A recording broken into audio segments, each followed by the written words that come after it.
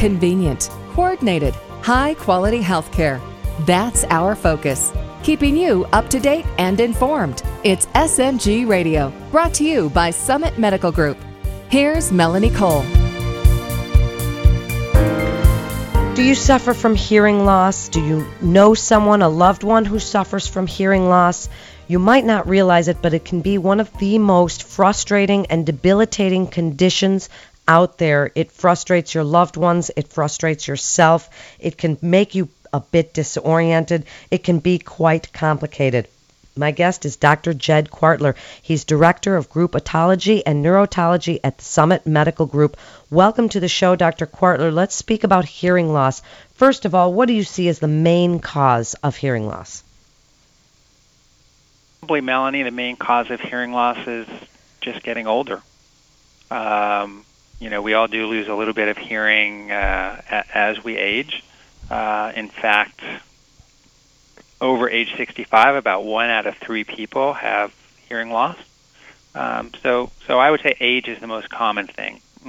If I were to give a second thing, it would probably be exposure to noise, either chronic exposure to noise or what we'll call acoustic trauma, something like a firecracker or a gunshot or some type of explosion.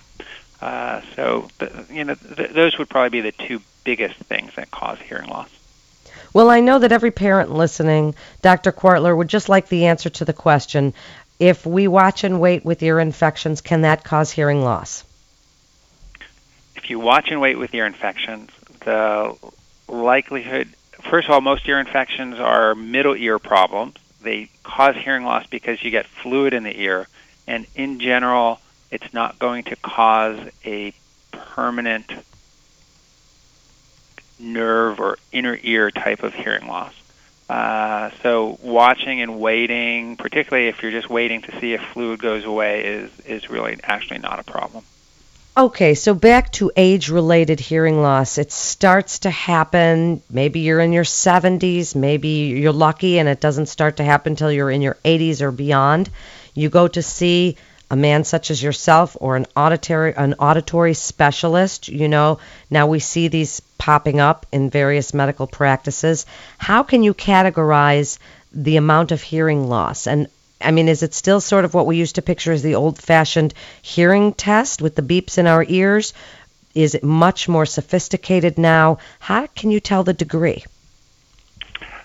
So, great question. It is still that, as you characterize it, sort of older fashioned way of things with the beeps and raising your hand or pressing a button to indicate that you've heard it or not heard it. That's one part of a hearing test called a pure tone threshold. It does determine how much you hear, what volume you hear at a particular frequency.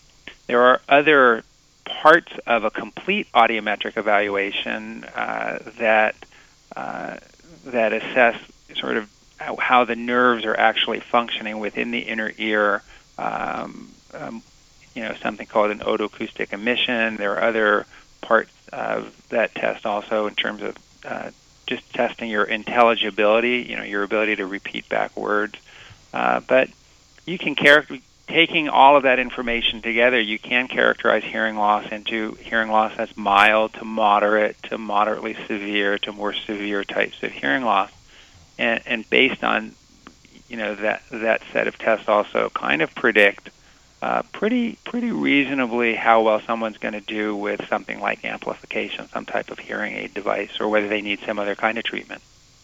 Now, really, when you see people that are starting to lose their hearing, how frustrating do they feel that this is? Because people think, being blind would be much worse. But for someone who is losing their hearing, anything, crossing a street, walking through an airport, anything can be a little disorienting as you're missing the sounds of someone running by you or anything. Well, you're absolutely right. The impact of hearing loss is tremendous. And in fact, it's interesting that you led with part of the question about choosing deafness or blindness. Helen Keller actually would prefer to be blind rather than deaf. She said that the blindness only cuts you off from sort of your immediate surrounding, whereas deafness cuts you off from interactions with people. How interesting. Hearing is really important, to be able, if you just think for 2 seconds, how sound dependent our life is. Here we are talking on the telephone, people are listening on the radio. Communication is oral, meaning using our mouth, not our hands, not sign. We don't, read teleprompters, we talk to people. So I guess at least my kids probably text to each other when they're sitting even next to each other. In this day and age of smartphones, but speech is really critical. The ability to communicate orally is very important, and therefore hearing is really important. There's all sorts of impact on income. In fact, if you have hearing loss, there's a decrease in your income over time, particularly as hearing loss becomes more severe. In the older population, there are studies that look at depression. It's a great source of social isolation and depression in older patients. And if they could just hear better, they just interact more.